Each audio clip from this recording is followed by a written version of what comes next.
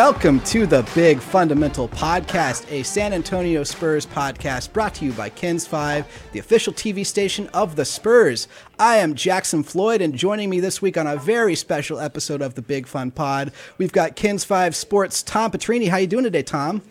I'm good. I don't want it to be misinterpreted. I was smiling because I thought we were introducing the other guy, but best for last. Yeah, it's a very special introduction, so I kind of wanted to build the Start slow. Start slow. People are seeing the face, people who are watching it on our YouTube channel, and they're ready for it. It's a very special reunion here, bringing him back. It's Evan Closky, Sports Director of 10 Tampa Bay. How you doing, Evan? Long time no see. My heart is so full right now that I get to join you two and relive some of this. Not to mention to talk about the Spurs because I'm sort of a lone wolf out here. Except the funny connection is someone a part of the Spurs staff. He actually moved to Tampa and now he's part of the Buck staff. So him and I talk about the Spurs. It's who I got here. And he's also an Ohio State fan, so we got that too. So that was a match made in heaven. That's a very small Venn diagram, I think, with the three circles. But yeah, right through the hole. There we go. I'm glad that you're in there. That's really cool. And of course, we are pulling you away from your Buccaneers coverage duties right now, and I think you're spending a little too much time with Tom Brady. Have you fully engrossed the TB12 method? You've sworn strawberries off, right? Your skin tone's looking fabulous, by the way. So I don't know if that's just the Florida sun. Give me 10 years in the TB12 system, and what you see now is just 50% of what I'm going to be at 40. So there you go. I got to ask, man, because I know you're from Massapequa, New York, and I think you might have been rooting for a different football team growing up, one that may have made you not as much of a Tom Brady guy. So how has that transition been for you?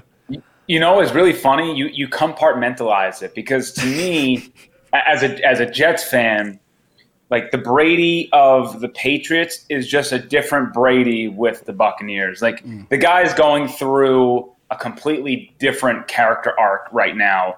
So it's kind of like LeBron a little bit, right? LeBron stepped onto the scene. Everyone loved him. He's the greatest. Then he ticked a lot of people off. And Brady didn't, Brady had Deflategate, and that's really more of a Patriots thing versus, really just Brady. But, LeBron goes to Miami, people mad about him. And then LeBron sort of on the back end of his career, has found a way to kind of make himself lovable and likable and people rooting for him again and appreciating his greatness. I feel like that's where we are with Brady, that we know that the time is coming. It's not going to be this year. It's not going to be next year. But, soon he's going to be out of the game and everyone's going to look left and right and go, man, we just witnessed probably the best player we're ever going to see on a football field in our lifetime. So I don't – like it's funny. We have the Patriots and the Buccaneers game next week, and I don't associate him as what I was used to for like 17 years. It's really like, to me, a night and day difference of a guy. And no, it's cool to cover, and there's a lot of interest and – every day it's waking up, seeing what Tom Brady's doing, and then, has he tweeted? Has he done something? So gotta stay on top of it. So it's been fun. Did you ever think? No, it's and that's like a really funny. I think it's a good comp with LeBron, right? In terms of the career arc, right? Where, with a little different in terms of where they started, right? With LeBron as a teenager, all this hype, and Brady being, one of the last picks in the draft, but like. Brady an underdog until he wasn't, and then he very much wasn't. And at a certain point, everyone was like, I'm sick of this. And you get to the point where it's like, he's got to stop sometime soon, right? And I feel like everybody got to that point with Tom Brady like 8 years ago. Yeah. Like, and he's just still been doing it. And LeBron's the same way in that regard, where it's like, he's going to fall off sometime, right? Right? Like, it's really cool to watch. I just want to know real quick, who's out of football first, Tom Brady or Zach Wilson? Yikes. Yikes. I think Zach Why do you Wilson, do him like that, man? Sorry. At least Zach Wilson will be able to hang on a practice squad team if things don't go the right way. I'm still standing behind Zach Wilson. It's one bad game. It's one bad game, right? We have our friend here for the first time in months, and you're cyberbullying him. I'm sorry. And we brought him in because, we brought him in because basketball is right here. We're on the cusp of the NBA season. Training camp is less than a week away. And as we shape up to kind of cover that, we're going to take a look at what the Spurs team that we're covering heading forward looks like. But to start that off, I mean, we just have to address one of the rumors that just will not go away. The Spurs have been consistently linked to a Ben Simmons trade possibility for ever since he didn't dunk. I think it feels like it's been we've been kind of linked to this. Why won't the rumors go away? I mean, just to kind of set the scene here. You know, Simmons has already said he's not going to report to 76ers camp. He's holding out on that end. The 76ers originally said they were going to trade him. Then they said, you know, it was Simmons' idea to want the trade, and they have been playing defense now. I think maybe like a Ben Simmons level defense at this end here. Doc Rivers was on ESPN yesterday speaking about it, saying the whole thing's been misrepresented. And now Vegas has the Spurs with the fifth best odds to land Ben Simmons. Evan, I mean, from an outsider's perspective, as a Spurs fan's perspective, like, why won't this rumor go away? Yeah, I think the number one thing that you have to remember with the Spurs is that they still don't have a sun for the planets to gravitate around, right? And I understand the hesitancy of Ben Simmons, especially because he doesn't get sterling remarks from a lot of insiders about what execs think of him and his work ethic, so on and so forth. Having said that, he is still a bona fide all-star talent. He's still a bona fide, one of the best players in the league type guy. His game is not modern, but I still think he is completely deadly on both sides of the floor. And if you want an optimistic look at it, you know, let's just say that the Spurs wanted to make this happen. You know, the thing about Ben is that he's never been Batman. It's always been like, you know, I got to share the floor with Joel. And originally, we all thought that Ben was 1A to Joel's 1B. And then recently, it's been like, no. Joel is 1A. You need to capitulate to him and his game. And we've been saying this for years. I mean, it's not a new take that, you know, Embiid and Ben Simmons were not a good match for each other. You know, if it wasn't for a Kawhi fadeaway three-pointer, crazy historic moment in the NBA, which we won't mention in the city of San Antonio, then maybe the Sixers end up going to the finals and this stuff isn't all happening. But that's the funny part about sports. Having said that, I think Simmons actually wouldn't be the worst fit. I think it would make things a little bit difficult because you kind of have Keldon Johnson, who I think could be a Ben Simmons-esque player. I don't know if he'll have as high as a ceiling, but their games are kind of similar. And obviously you're going to have to give up young talent, tremendous young talent, to get a Ben Simmons.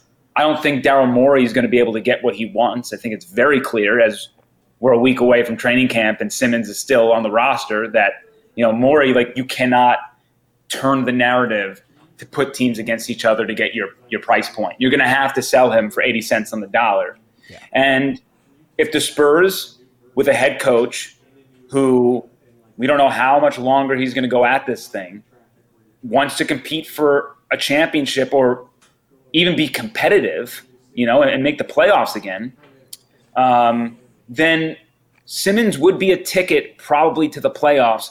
And I would argue that the Spurs can build complementary pieces around him to really make him thrive and to allow him to play his game and be the Batman that he's always wanted to be and was never able to be in Philadelphia.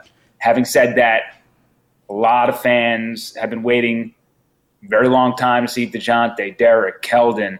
You know, now it's Devin Vassell. You have all these offseason acquisitions too. You know, have their time and see how this is going to work out and see if Lonnie Walker can be that 1A dude now that he's not going to be in this complimentary role. I get it. But I think there is something to be said about having Ben Simmons and how the Spurs would be exponentially better with him on the roster even with me hating the fact that you'd have to give up players that I would not personally want to give up. Yeah, Tom, with that asking price, what we've seen play out with Ben Simmons holding out and the conversations, the dialect going back and forth from the 76ers front office, Simmons' team here, it sounds like the asking price was one thing. It might be dwindling down a little bit. At what asking price do you think you're comfortable sending some assets to bring a guy like Simmons in? So I think it's really interesting to watch because, like, I saw a tweet the other day that was like, man, the risk that I took was calculated, but I'm bad at math. And it attributed to Daryl Morey. And, like, you're looking at a guy who is basically, like, you know, guns akimbo, but no ammo, right? All right, Ben, you better report to camp. And then, you know, all right, everybody, give me something for him. And neither of those guns are loaded. And everybody who's on the other end is like, yeah, okay, what are you going to do? And I don't know what he's going to do because, like, Ben Simmons can just be like, yeah, I'm not going to show up. And they'll be like, we're going to fine you. And he'll be like, whatever. and then they're like, oh, wait, this isn't going to work. And that's only going to make the people who are considering trading for him, you know, take things off the table, I think. Yeah. Like, I don't think any team right now has great incentive to give up assets for him because at this point there isn't really a bidding war. I don't think, and if it is, it's like it's diminishing returns for the Sixers at this point.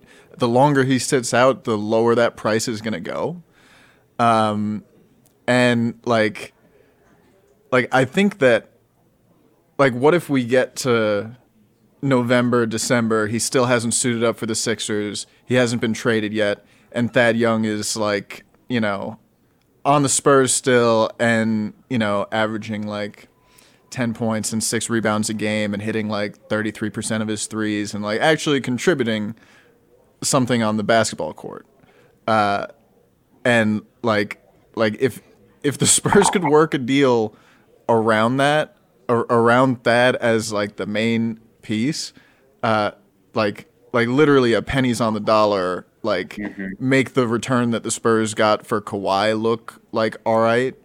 But, like, for the Spurs to make any trade for Ben Simmons, like, there would need to be a lot of due diligence done to ensure that he wants to be a part of this team. Because, I mean, he hasn't really had much buy-in on a more competitive team, and historically, like, every time we talk about Ben Simmons, I'm not concerned about what Ben Simmons can't do, because I don't like "can't" for describing these young players, but, like, I'm concerned about what he hasn't done and what he maybe won't do. Yeah, I mean, that's when all of these rumors started springing up, everyone said, well, in Chip England we trust, right? He can get his shot fixed. He can get that. But every time Chip England has worked with a player and solved his shot or improved his three-point shooting, it's taken buy-in from that player, right? It wasn't just Chip England that made Kawhi Leonard a deadly shooter. It was Kawhi Leonard wanting that, right? And we haven't really seen if that's what Ben Simmons wants. You know, there's all the reports from the 76ers camp about, you know, their athletic staff tried to get him to switch hands. You know, he's not really a lefty shooter, though he wants to be, you know, and there was work on that, but he still wanted to go back to that. So it kind of led to the conversation about what is the buy-in there. And I think that's what you got to do your due diligence on, right, Tom? Well, that's what you're saying. One of the crazy things about Kawhi rebuilding his shot, I mean, I'm pretty sure I read somewhere that he was drafted, showed up to the, you know, to meet with Chip. Chip gave him these pointers. You know, he's been shooting one way his whole life. Chip gave him some pointers over the course of the session, and then there was like a lockout, and so Kawhi was away. And while he was away, he was just doing the things that, like, you know, they worked on, but, like, obsessively. Yeah. Like, he obsessed over improving his jump shot. And Ben Simmons has been in a position for 5 years at this point where people are like, man, if he could get a reliable jump shot, he would be like one of the top players in the league, like truly. Yeah. And has not shown even a passing interest really in improving in that area. Like after this playoff run or during this playoff run, he like, it was like, I am what I am kind of thing. And it's like, are you, dude?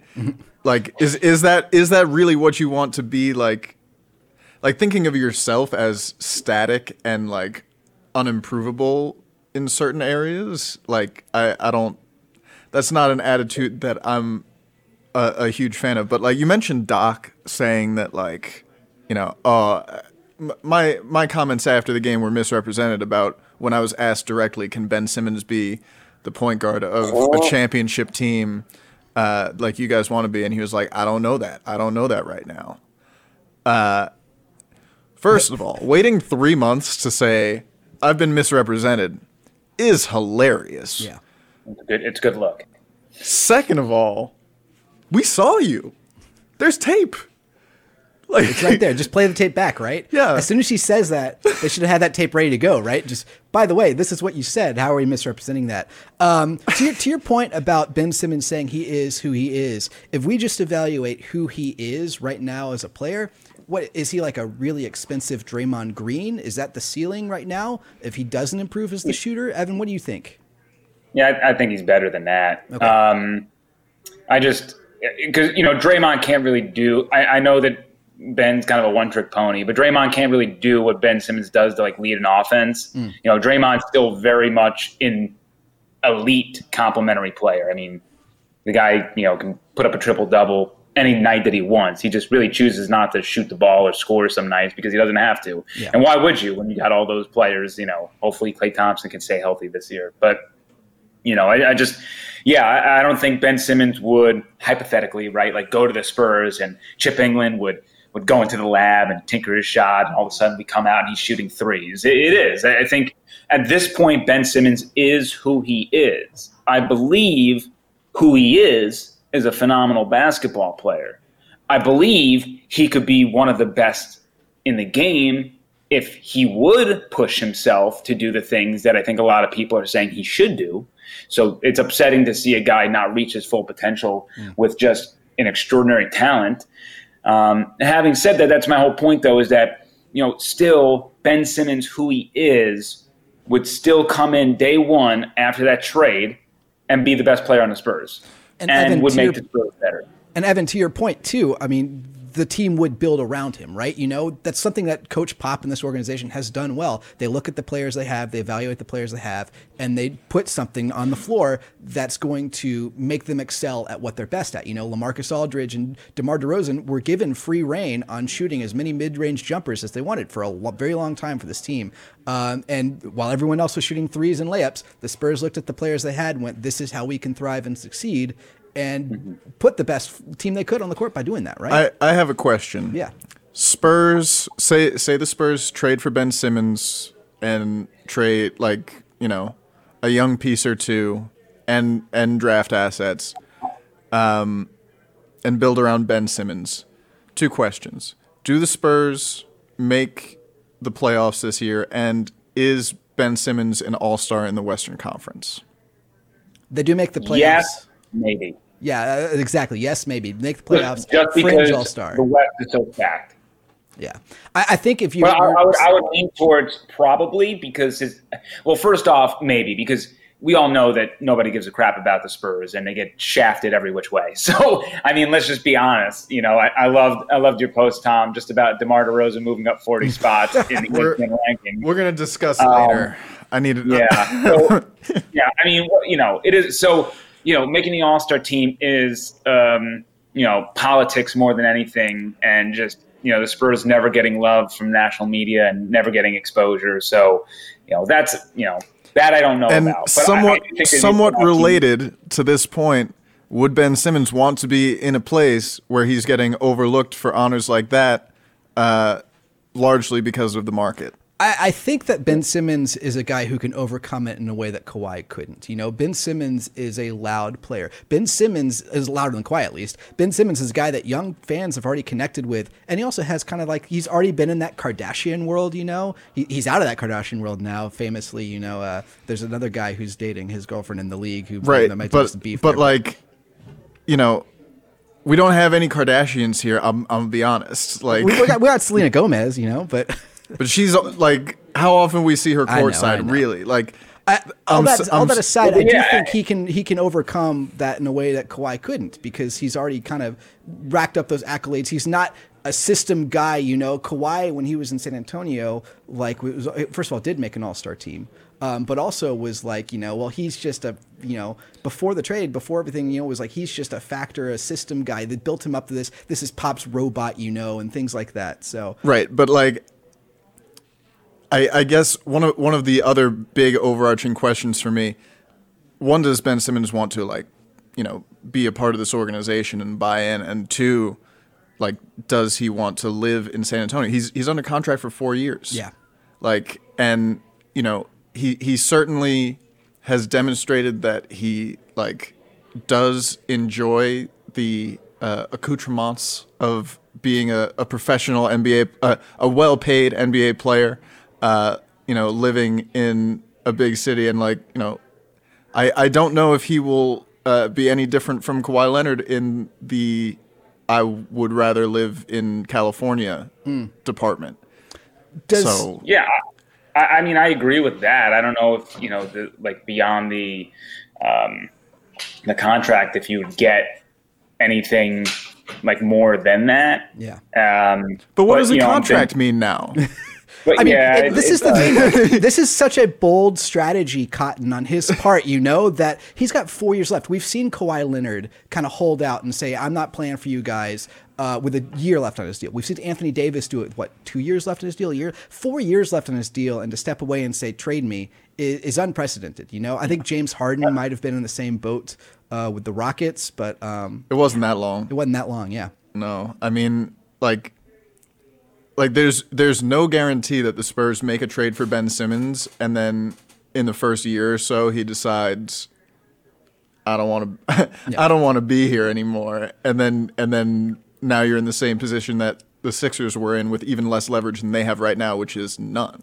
I want to move on, but I do want to just quickly say I think there are two people with connections to the Spurs organizations that could kind of help Ben Simmons decide whether or not he wants to stay here. And that's Patty Mills, who is another Australian who's been with this team. Simmons famously wasn't with the Olympics team there, but Patty Mills is the greatest Australian basketball player, men's basketball player. If Patty wants to have a conversation with him, I'm sure there could be some mentorship in that regards. Patty's not here anymore, but there is still that kind of tie to San Antonio. And the other guy is Tony Parker, who, like you said, used a French word to describe what Ben Simmons likes, and Parker probably would use the same words, the accoutrements of being a famous, rich basketball player. And Parker found a way to make that still happen and still be friends with guys like Chris Brown and date A-list TV stars like Eva Longoria, marry A-list TV stars like Eva Longoria. It would be very funny if that trade happened, Ben Simmons touches down and is like, all right, I got to ask Tony Parker about how the game works down here. Get my guy TB on the phone, But anyways, we brought Evan Closky in here not only because we love him and we miss him, and he's just a super Spurs fan now, a very knowledgeable Spurs fan, but also he is the expert on a new Spur, a new guy here that we haven't really delved too much in on the podcast, that being Zach Collins. And I think he might have been one of the forgotten moves made by the Spurs. There are splashier names that we've talked about, like Thad Young and Doug McDermott. And then, of course, we had the draft and brought in Josh Primo, Joe Wieskamp. We talked all those guys out. We haven't really talked about Zach Collins, who I think reemerged in the public light for the San Antonio Spurs. Recently, the Spurs sent a handful of their guys on a sightseeing trip to learn about San Antonio, to get to know San Antonio. Manu Ginobili took part in that, was with the Spurs when they went to the missions. But standing there along the guys, standing there next to Derek White and with DeJounte Murray and with Drew Eubanks and these guys that Spurs fans are so attached to, was Zach Collins. without crutches in the pictures. Maybe they were being held off by a guy there on the side, but Zach Collins is a guy who kind of has a big question mark in the minds of Spurs fans. So, Evan, we would like you to kind of let us know what we should expect from Zach Collins. Who is he, and what kind of player are the Spurs going to get from him if he is healthy? First off, I think it's a fantastic get for the Spurs. I mean, it's no risk, all reward. If he doesn't work out, whatever. You're not committing a lot to him, and if he does, you have a 23-year-old, 7-foot unicorn. I won't say unicorn because it's one of a kind, but that type of player that we know that Pop in the front office loved Porzingis, right? They absolutely they wanted him. And coming out of Gonzaga when I was covering him there, you got to remember Porzingis came onto the scene in 2015, and then his big season was 2016. And Zebo, who they called Zach Collins Zebo at Gonzaga, so I still call him Zebo. Where's the B coming from? I don't know, and Mark Few never really explained that one. It was just he was just Zebo, literally at every press conference, and the players, it was always Zebo. So did he not know of the other Zebo? I'm pretty sure they did, and I didn't understand the correlation, but that was their guy. Some copyright infringement going on here. Grit and grind a little bit over there. So, so 2015 Porzingis comes on the scene. 2016, I think Porzingis really is oh crap, look at this guy. We haven't seen this in the NBA. And then 2017, Collins is drafted. Now, Collins was a freshman at Gonzaga. He came off the bench. That Gonzaga team was stacked. Shemek Karnowski was the big man on that team. And he was in Gonzaga for about 10 years before he finally had to force his eligibility out. Perry Ellis of the West. He was coming off the bench, and it was one of those situations where, and for those who don't know, Gonzaga made the national championship that year and lost to North Carolina in the final minute and a half to lose that. It was their first ever appearance in the Final Four, first ever appearance in college in national title game. So that was a momentous run for the school, for Spokane, and he was always a player that we, the fans and the media looked at and said, how on earth is this guy coming off the bench? And we always thought that it was a way for a few to maybe taper off his minutes, to ever so slightly keep him in town for one more year, maybe not expose him too much. But, he also still had a lot of things to learn. He averaged 2 blocks, I believe, his freshman year. He was shooting the lights out of the ball from 3, even though it wasn't quantity. The quality was there. So he had tremendous range from deep. He was tenacious on the court. At Gonzaga, they teach you verticality on defense, and for a guy his size, he thrived on that. Was a real great defensive player in the paint because of that. And he was doing all of these things that fit into the modern NBA, that a guy that big could be that mobile and shoot from 3 and play good defense. He entered the NCAA tournament sort of a non-prospect, and I don't want to say a non-prospect, but a guy who we all thought was going to be drafted the following year as a sophomore, to then having a really good NCAA tournament, turning the heads of many and saying, oh crap, this guy might leave school and become the first one and done player in Gonzaga history. And the one thing that he was terrible at Gonzaga was he always got into foul trouble. And that was something that he never shook off in that. And I don't really know how he's done since. I haven't been looking at the foul trouble, but I just remember, in that national title game, he barely played because he got into foul trouble. And the bugaboo was he played limited minutes at Gonzaga, but he always racked up 3 fouls in those minutes. So it was an issue. But he's not going to really have to play this monster role for the Spurs anyway. So if he does play, he's not going to have to worry about foul trouble. So that's not really that big of a concern. So, yeah, I mean, what you're hoping for is you're hoping to tap into that guy who can finally be healthy. Just Portland never worked out, and not because of his skills. Each year he got better with the Trailblazers in the minutes that he played.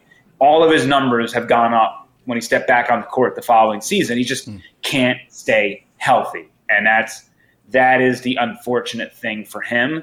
And I'm hoping that he can finally have a healthy season to showcase his talents, because he's got a lot of career left in him. Again, 23 years old. So you're not getting Porzingis, but this squad finally has their 7-footer who can step out, shoot some threes, space the floor, and maybe play the role that the Spurs were hoping LaMarcus Aldridge would be able to thrive in and accept, which we know was just kind of, both sides tried, just didn't work out. Yeah. Hey, I mean, you're talking about his height, the 7-footer, that kind of position he's filling in. Tom, this felt like a need the Spurs really addressed this offseason. Last season they were running Jakob Poeltl and Drew Eubanks, and then it felt like, Keldon Small at the 4, Luka Šamanić coming off the bench. Maybe DeMar played some minutes at the 4. They were an undersized team outside of those two. Poeltl is a guy who found himself in some foul trouble and had some injury issues as well. But once Aldridge was gone, there was kind of a vacuum behind them there. They went out and they got not only Zach Collins, but they got Jock Landale, who I think you might be on the record as saying was like the most underrated get for this team. Going Another forward. Guy who I covered in college, just on the opposite side of Gonzaga. He was always they were always St. playing Mary's St. guy. Mary. Yeah. But also we can talk some Jock here. I'm down to talk the big man stuff in general. Jock jams. Jock jams. Rock We're Jock. excited for him. Got it all. Meet me in the trap. Jock Lobster. But Evan said something that I take issue with. I've got to call you out here, buddy. Unicorns, they're not one of a kind, man. It's a species of animal. It's a rare animal. That's why they're special. But like, there are multiple unicorns, bro. That's how they gotta reproduce, right? They gotta, and like there are plenty of different. Like their horn is unique. That's what I'm talking about. There are unicorns of varying quality too, right? Like there are better unicorns and there are worse unicorns. There are some unicorns without horns even. I think it was in the last episode. we have now turned the big unicorn podcast. Big fun unicorn podcast. The Big Magical Beasts pod. Oh my gosh! Was it the last What If episode? Thor says he knows of a planet that's all unicorns. So I mean, they're out there. They're out there. But I mean, go on, Tom. Sorry. But I learned a lot listening to you about his time at Gonzaga, and I mean, for him to go from bench player, he's probably going to stay to 10th pick. I mean. That's a pretty momentous rise. Would you say that rise was based mostly on the combination of size and shooting ability? Like it seems like that's what people saw. It was like, here's the thing, because all season long, it was like, this guy's going to be really good. This guy's going to be really good. Like, he's an NBA player. And remember, I mean, he was a McDonald's All-American. He was the first ever McDonald's All-American to commit to Gonzaga out of high school. So the hype was there. He came out of Bishop Gorman, just a powerhouse there outside of Vegas. I'm sure anybody who follows sports have heard of that high school. A lot of talented players have come out of there, and it was something where I think everything like moved very fast on Collins. It was a guy that, and here's the thing, and San Antonians can respect this, right? I think. Gonzaga now, and again, you got to remember they come off another national championship last year, but Gonzaga now is a much bigger institution than it was back then. So Gonzaga has this unbelievable maturation process from the 90s becoming the Cinderella story to now becoming the Blue Bloods and getting 5-star prospects, which is insane in my eyes. But back then, that was not happening. Zebo was the first guy that they got. So even though that team was stacked, even though people were talking about Gonzaga, scouts aren't necessarily flying to Spokane to watch Gonzaga play USF in the Kennel. So it was a lot of, this guy's going to be good. We'll tuck this away in our back pocket and we got our eyes on you sort of thing. But, he's playing 16 minutes per game or whatever it was. And I don't know if scouts were ready to necessarily jump on him yet, or that he was at the top of their list when they're doing their work throughout the year, that this is a guy that they have to worry about for this 2017 draft. We'll write him down on our list, and he's a guy that we got to peg for a future draft, whatever it might be. And then the NCAA tournament happened, and all of a sudden, I think you have all eyes on him. He's playing great against great competition, and it's like, whoa, hey, who's this young guy? 7-footer? Whoa, look at this. He can shoot the three? Wow, he's commanding the paint, playing great defense? This is exactly what the game is going to right now. Oh man, look at Porzingis. Look what he's doing out there. We might have another one. And so it was just sort of this like late steam. And I remember, my boss and sports director back then, the WCC tournaments in Vegas every year. And obviously, as I just mentioned, he went to high school in Vegas, talked with his dad, and during the WCC tournament, his dad was saying, yeah, like we got folders on, NBA scouts coming to talk with us. We don't know what's going to happen, but if teams are picking up steam, he didn't grow up dreaming to be a Gonzaga basketball player. He grew up dreaming to be an NBA player. So if that is a possibility, he's, without saying this, he's going to go to the NBA. So it was just sort of this, like, just a lot of good things happening to him, with the team doing well, making the national championship run, finally having the exposure that he needed, and people started doing research. And guess what? He's an athletic guy, so he's going to do very well in drills and combines and shooting and whatever it might be when you bring him in for a personal session. And Portland pulled the trigger on him, a team out of the Pacific Northwest, and it felt like a match made in heaven. But looking back on it now, it does seem like life might have moved a bit too fast for him. And it's also unfair for me to say that because injuries started affecting him right when his development should have been happening. He was always a project, right? I was about to say, spoiler alert, the reason that I think it's an interesting common thread, maybe, right? Like, he was a late riser on draft boards because of exposure, basically, not getting that exposure and then finally getting it. And I think that part of why he's had limited exposure, really the main reason why he's had limited exposure in the NBA in recent years, is injuries. And we should talk about that. He was just hitting his stride before his third season in the NBA. And they asked him after that last season, what do you want to do? He was like, I want to put on some muscle. I want to finish better at the rim, improve my shooting as well. And I want to start and I want to be more involved defensively. And he was doing all of that to start his third season. And he looked really, really good. Let's see, 27 minutes a game, 7 points per game, 47% from the floor, 37% from three. Pretty good. Like, as far as floor spacing 7-footers go, 37%. That's awesome. Unfortunately, he played 11 games that season, suffered a medial malleolus stress fracture, for all of you WebMD doctors out there. Training.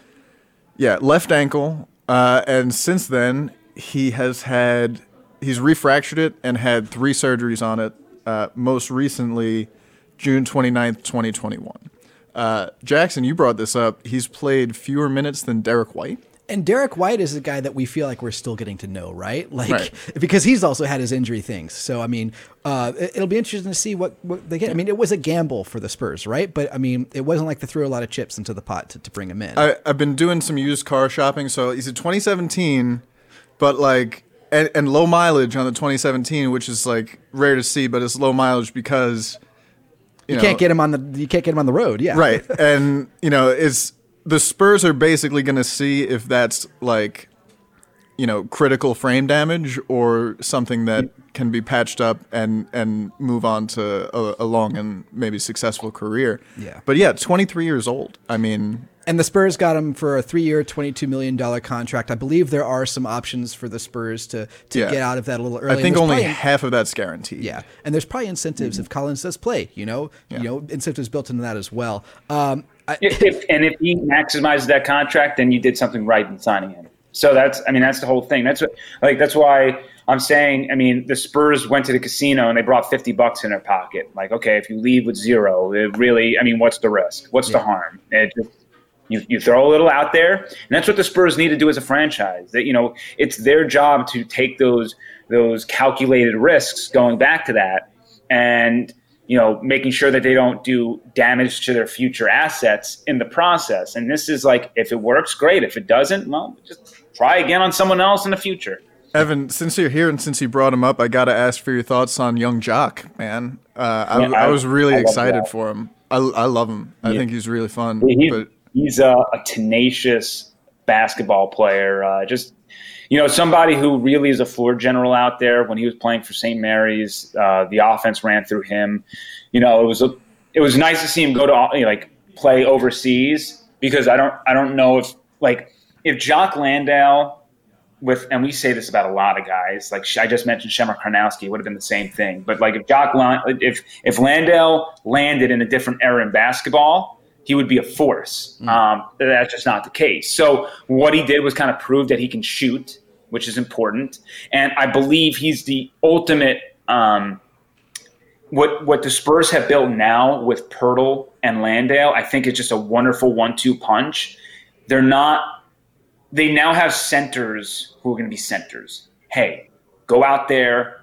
I need you setting picks. I need you playing good defense, protecting the rim, getting rebounds. Don't worry about anything else, okay? There's no confluence of confusion in what your role is and whatever it might be. Now, I think Jock can do a little bit more than Yak can do offensively speaking. I don't know if Jock can do as much as Yak does defensively speaking. But when you are thinking about just giving guys breathers and rotating one after another, I think that both, like, you're replacing one with the other, and you're bringing a very similar skill set to the point where, as a teacher, as a coach, you're not really changing your game plan much. And what you don't have to develop.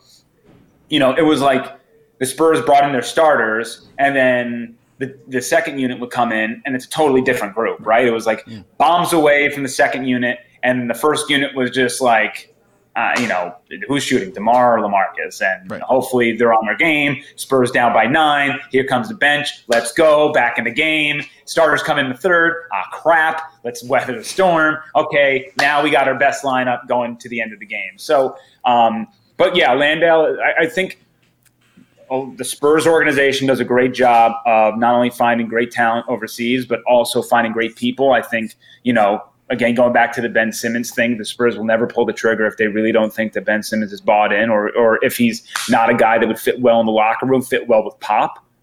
So Landale does that, and he is Spurs fans, just like you're falling in love with Jakob Poeltl and what he does on the floor and what he provides. Landale is going to be just a big spark of energy, off the bench, and who knows. This is his big opportunity in the NBA. Maybe he shows us a little bit more than what I'm thinking he could be. But I think that, I just remember watching at St. Mary's, and it was a men amongst boys situation, playing in the WCC, just truck sticking opponents night after night in the paint. I thought it was interesting when you described his role, because when I'm putting together, preseason profiles for all of these guys, and so I watched an interview with him from like March before, he's made the jump to the NBA, and he was pissed that he wasn't in the NBA yet. Blamed some bad career advice that prevented eligibility. And, he described basically the role difference, because at Melbourne, like, he was the MVP of their finals, like led that team, was doing everything. And he was like, I know when I get to the NBA, they're not going to say go out there and average 15 and 7. And he said that what they're going to say was exactly what you just said. Set screens, run the floor, grab boards, play defense, take open shots. And Landale has that added dimension of he can take and make those open shots at a pretty high clip. And so the game plan doesn't change too much. It's not like, okay, we've got to reorient the offense so we can dump it down to Jock in the post. But he has that added ability to set a screen and pop. And, the other team's rim protector actually has to guard him out there. So, yeah, I'm excited to see what that big man rotation looks like. And, there's going to be, I think, some competition with Drew Eubanks there. I think so. I think, you're talking about Spurs fans kind of falling in love with Pirtle. There's been, I think, a big wave of adoration towards Eubanks' way as well. And you're going to see these two compete, I think, Jock and Eubanks. Whether or not he cuts into Eubanks' minutes, I think the Spurs played Eubanks too much last season, and I think they know that. So, it'll be a good rotation. Like we said, they're deep at in the front court now, and that's a good place to be for a team that wasn't for a few years. And I think that because they weren't deep there and because they struggled a little bit with the depth last year, people expected the Spurs to address that in the draft. Yeah. Right? And they didn't really at all do that in the draft. And people were like, what? And then free agency happens, and they get a bunch of, taller guys. And it kind of reminds me of how NFL teams will, not want to spend too much money on a running back, right? Because, in terms of, the talent difference and the job, you swap them out, and it's, it's not a wash completely, but that's not the position that you use your best assets to go acquire. Yeah. And so the Spurs went a different direction. If they had taken Kai Jones, a lot of Spurs fans would have been really excited. But, if he doesn't develop a really strong face-up game, then he is a big man who does things that a lot of other big men in the league do, and for, not a very high price. Yeah. Evan, while we have you here, what did you think of the Primo pick? Yeah, so it's always a reminder around draft time, and obviously we were all surprised about the Primo pick.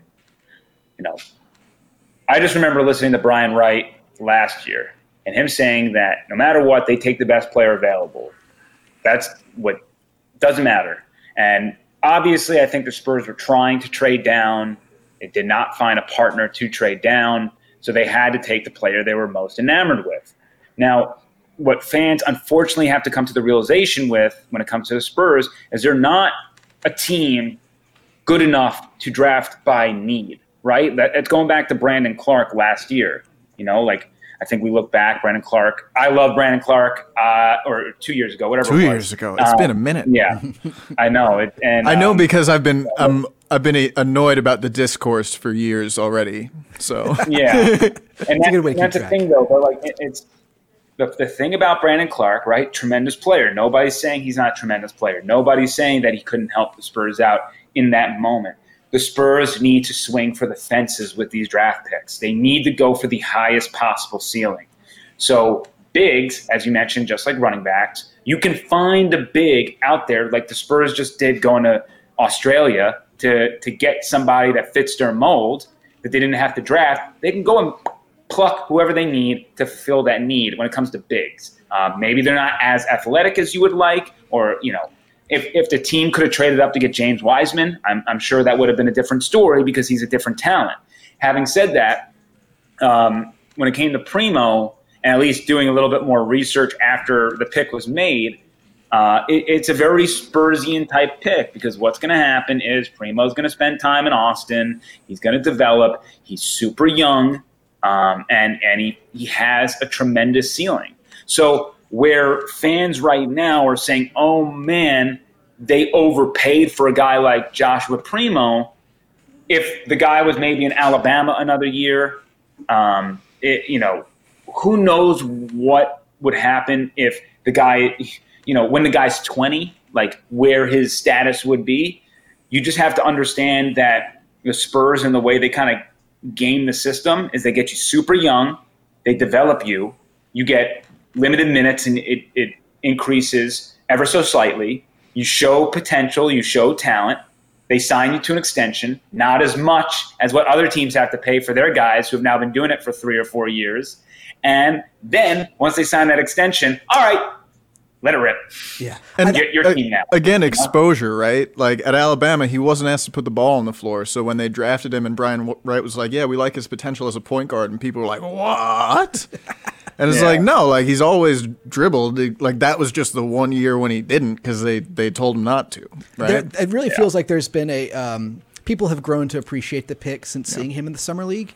I mean, there will always be the contingency of the fan base that is disgruntled that Kai Jones isn't here, in the same way there is that Brandon Clark wasn't, and especially and Jalen Johnson, and there were a lot of guys. Shingun, you could have 5 different guys at that position where you're like, I can't believe the Spurs didn't take him. Yeah, and there are going to be people who are like that, whatever. But you got to understand that the Spurs did more research than probably all of us combined. So, and I mean, reports came out that they had more ties to Primo, and that they've been watching this guy for a long time. R.C. Buford kind of had been in connection with them. So, I mean, there was some research done by the Spurs. The Spurs aren't going to pick a guy they don't know everything about. So, I got to run to the little boys' room. We're going to take a 5-minute commercial break.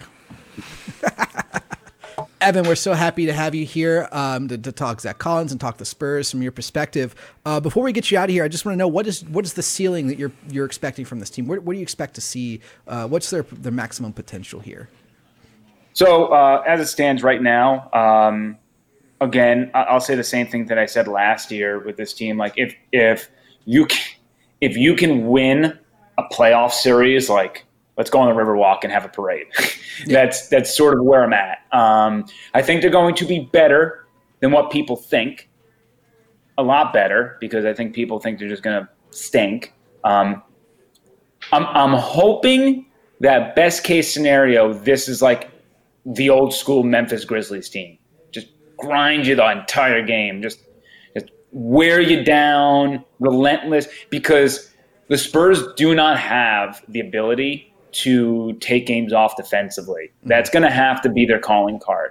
DJ, Lonnie, Derek, everybody staying healthy, obviously. Devin, all those guys. I mean, Yak, defensively speaking, they are going to be one of the best defensive teams. When they're at their peak and we're reaching it, we're getting closer. I mean, what Luka showed last year defensively is scary. So all around the board, I mean, really, Keldon is probably one of your weaker defenders. I mean, that's what you're kind of looking at with this team.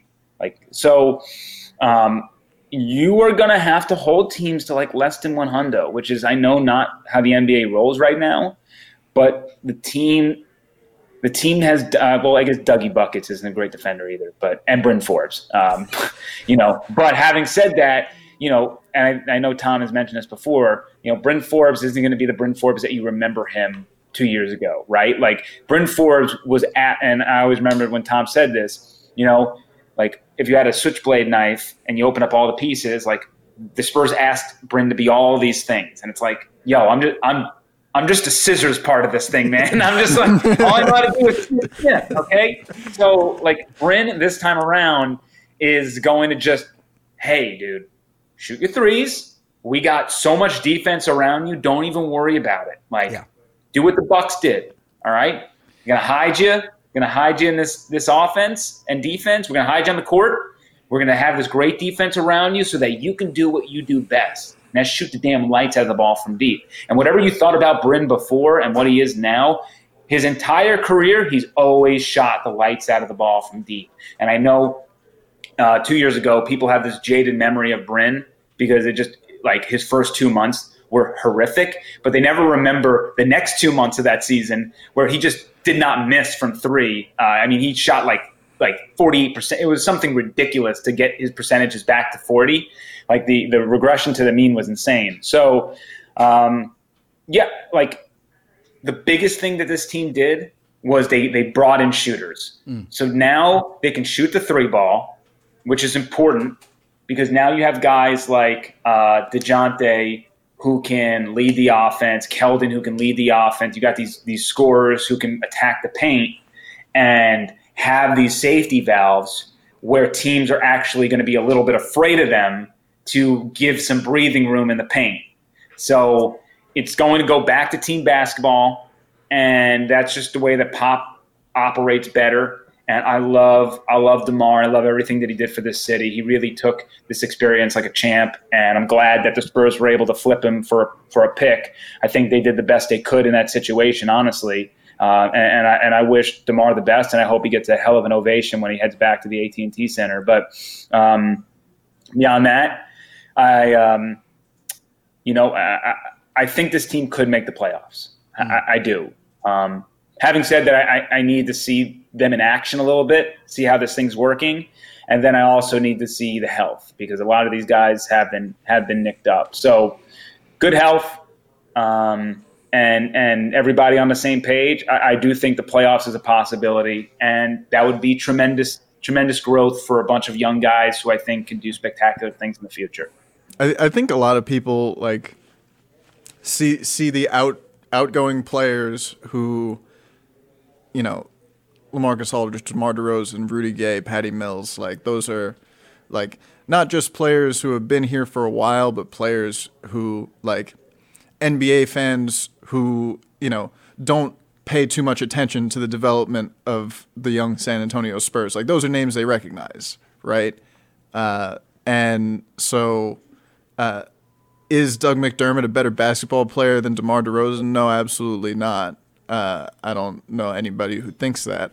But like for what you want to do with this Spurs team, which is develop the playmaking potential of all of those young guys, he might be a better fit because he actually, you know, spaces the floor and doesn't need the ball. Yeah. And while we're on DeMar, we got to talk about it, right? I mean, do we? I think we kind of. All right, Evan, you'll remember 82nd best player in the league last year, according to ESPN, DeMar DeRozan. This year, 45, and if anybody with a brain would see that and be like, "Wow, how did he rise 37 spots?" And they actually had a section in the thing that explained how he rose 37 spots, and it's because he doesn't play for the Spurs anymore. and some words like, you know, maybe more or less. But no, they attributed it to he had a career high in assists, which he did, and a career low in assist to turnover ratio, which he did. But if you look at it, like he had 1.3 more assists than he did the previous year, and like half a turnover less per game ish. Yeah. 37 spots. That's pretty good. I mean, he made the most of his opportunity. Maybe the whole top league, 50 now. Maybe the other guys got worse. Maybe it was a regression. Everybody, all 37 players that he passed just got just a little markedly worse. Well, JJ Redick retired, so that kind of. All right, so 36. That was it. That was it. I do think, you know, the absence of DeMar, they're going to make up for a lot of things he does, and they're going to be a different team. But one of the things that DeMar DeRozan has done throughout his career is like not turned the ball over. Like you're saying, it's not like an aberration that he was having a career season in keeping the turnovers down. He was really good. The Spurs are going to turn the ball over a little bit more this season. You win regular season games by playing good defense and by not turning the ball over, and the Spurs are going to have to do their best to work on that second thing. Because, I mean, they're going to play great defense this season. They're going to play better defense this season than they did last season. I think having Keldon actually like be the small forward for this team is going to be really good. He's a big body, but, you know, he's a little undersized for the four there. I mean, he looked like Charles Barkley going up against some of the guys out there, which, you know, Charles Barkley's a Hall of Famer, but, you know, it'll be good to see him be the small forward for this team. I think you're going to see a lot of good ball movement, going back to more of a beautiful game system. And they've got some shooters this year. Devin Vassell, excited for Devin Vassell. He looked great in the summer league for this team. He'll be making a step there. But overall, just excited that basketball's around the corner. I can't wait. Evan, we're so excited that you got to join us today. It was so good to see you and to talk to you. We're going to let you get back to things in Tampa Bay, but real quick, I mean, you guys had basketball down there this past season. You know, the Toronto Raptors or the Tampa Bay Raptors. Was that exciting? Was there a community that kind of built up around that? You know? Yeah, I wish there was a larger one. Yeah. No, it was cool. You know, people went to the games. It was something that they weren't able to do unless they went down to Orlando. But, you know, it's not a town that's built on basketball. It's really not. So I don't know if an NBA team is going to expand themselves down here anytime soon, but it was cool. It was cool to have it in the city, and people, you know, you got to remember also people weren't necessarily running out to the games because it was still limited capacity at that time. For sure. But yeah, it would have been cool if Toronto, we were the city of champions, and we thought, oh, we're bringing in the NBA champs now, and it kind of didn't work out for the Raptors. But it was cool seeing the signage when I was walking around Amalie Arena and doing Lightning games and seeing some Toronto things up there. It was, I get my NBA League pass now, and I watch the Spurs from afar. You guys have enough champions in the Bay. I was about to say, Evan Closky, the Bryn Forbes of the pod, leave San Antonio immediately championships, coming back to grace us with his presence and experience. Yeah. So we're so grateful to have you here, friend. We miss you dearly. Yeah, that's Evan Closky. You know him, you love him. Sports director at 10 Tampa Bay. What you got cooking down there today? Yeah, I love you guys. Same old. Brady speaks today, and that's always a big day. Beyond that, the Rays clinched a playoff berth yesterday, so they had the day off.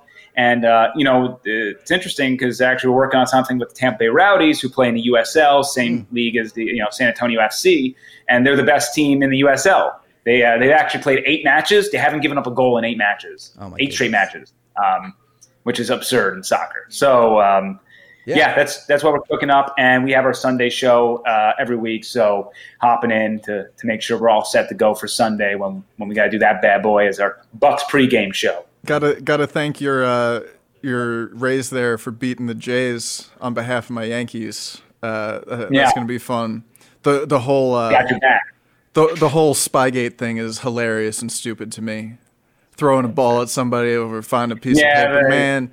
Shut up. Baseball is so dumb sometimes. I'm doing a Rays podcast tonight, and we're going to go in depth on that one. So if you want some heat, I can't wait to listen to that actually. So, and then of course you've got Tom Petrini covering the Spurs for us here at Kins 5 Digital. He's got preseason profiles dropping for all of the new Spurs guys in the building. I think Thaddeus Young is on deck. Still with the team, so we're excited about that. Yeah. And of course, I'm Jackson Floyd here with Kins 5. You're listening to the Big Fundamental Podcast. We appreciate you giving us a listen. Please like and subscribe wherever you do listen to podcasts. And you can find us on YouTube. This video right here, you can see Tom's amazing shirt in full HD, 4K, 8K, maybe now. This one's not even that complicated. It's triples are best. So thank you guys so much for listening. This is the Big Fundamental Podcast, a Kins 5 podcast, and of course Kins 5 is the official TV station of the San Antonio Spurs. We'll catch you guys next time.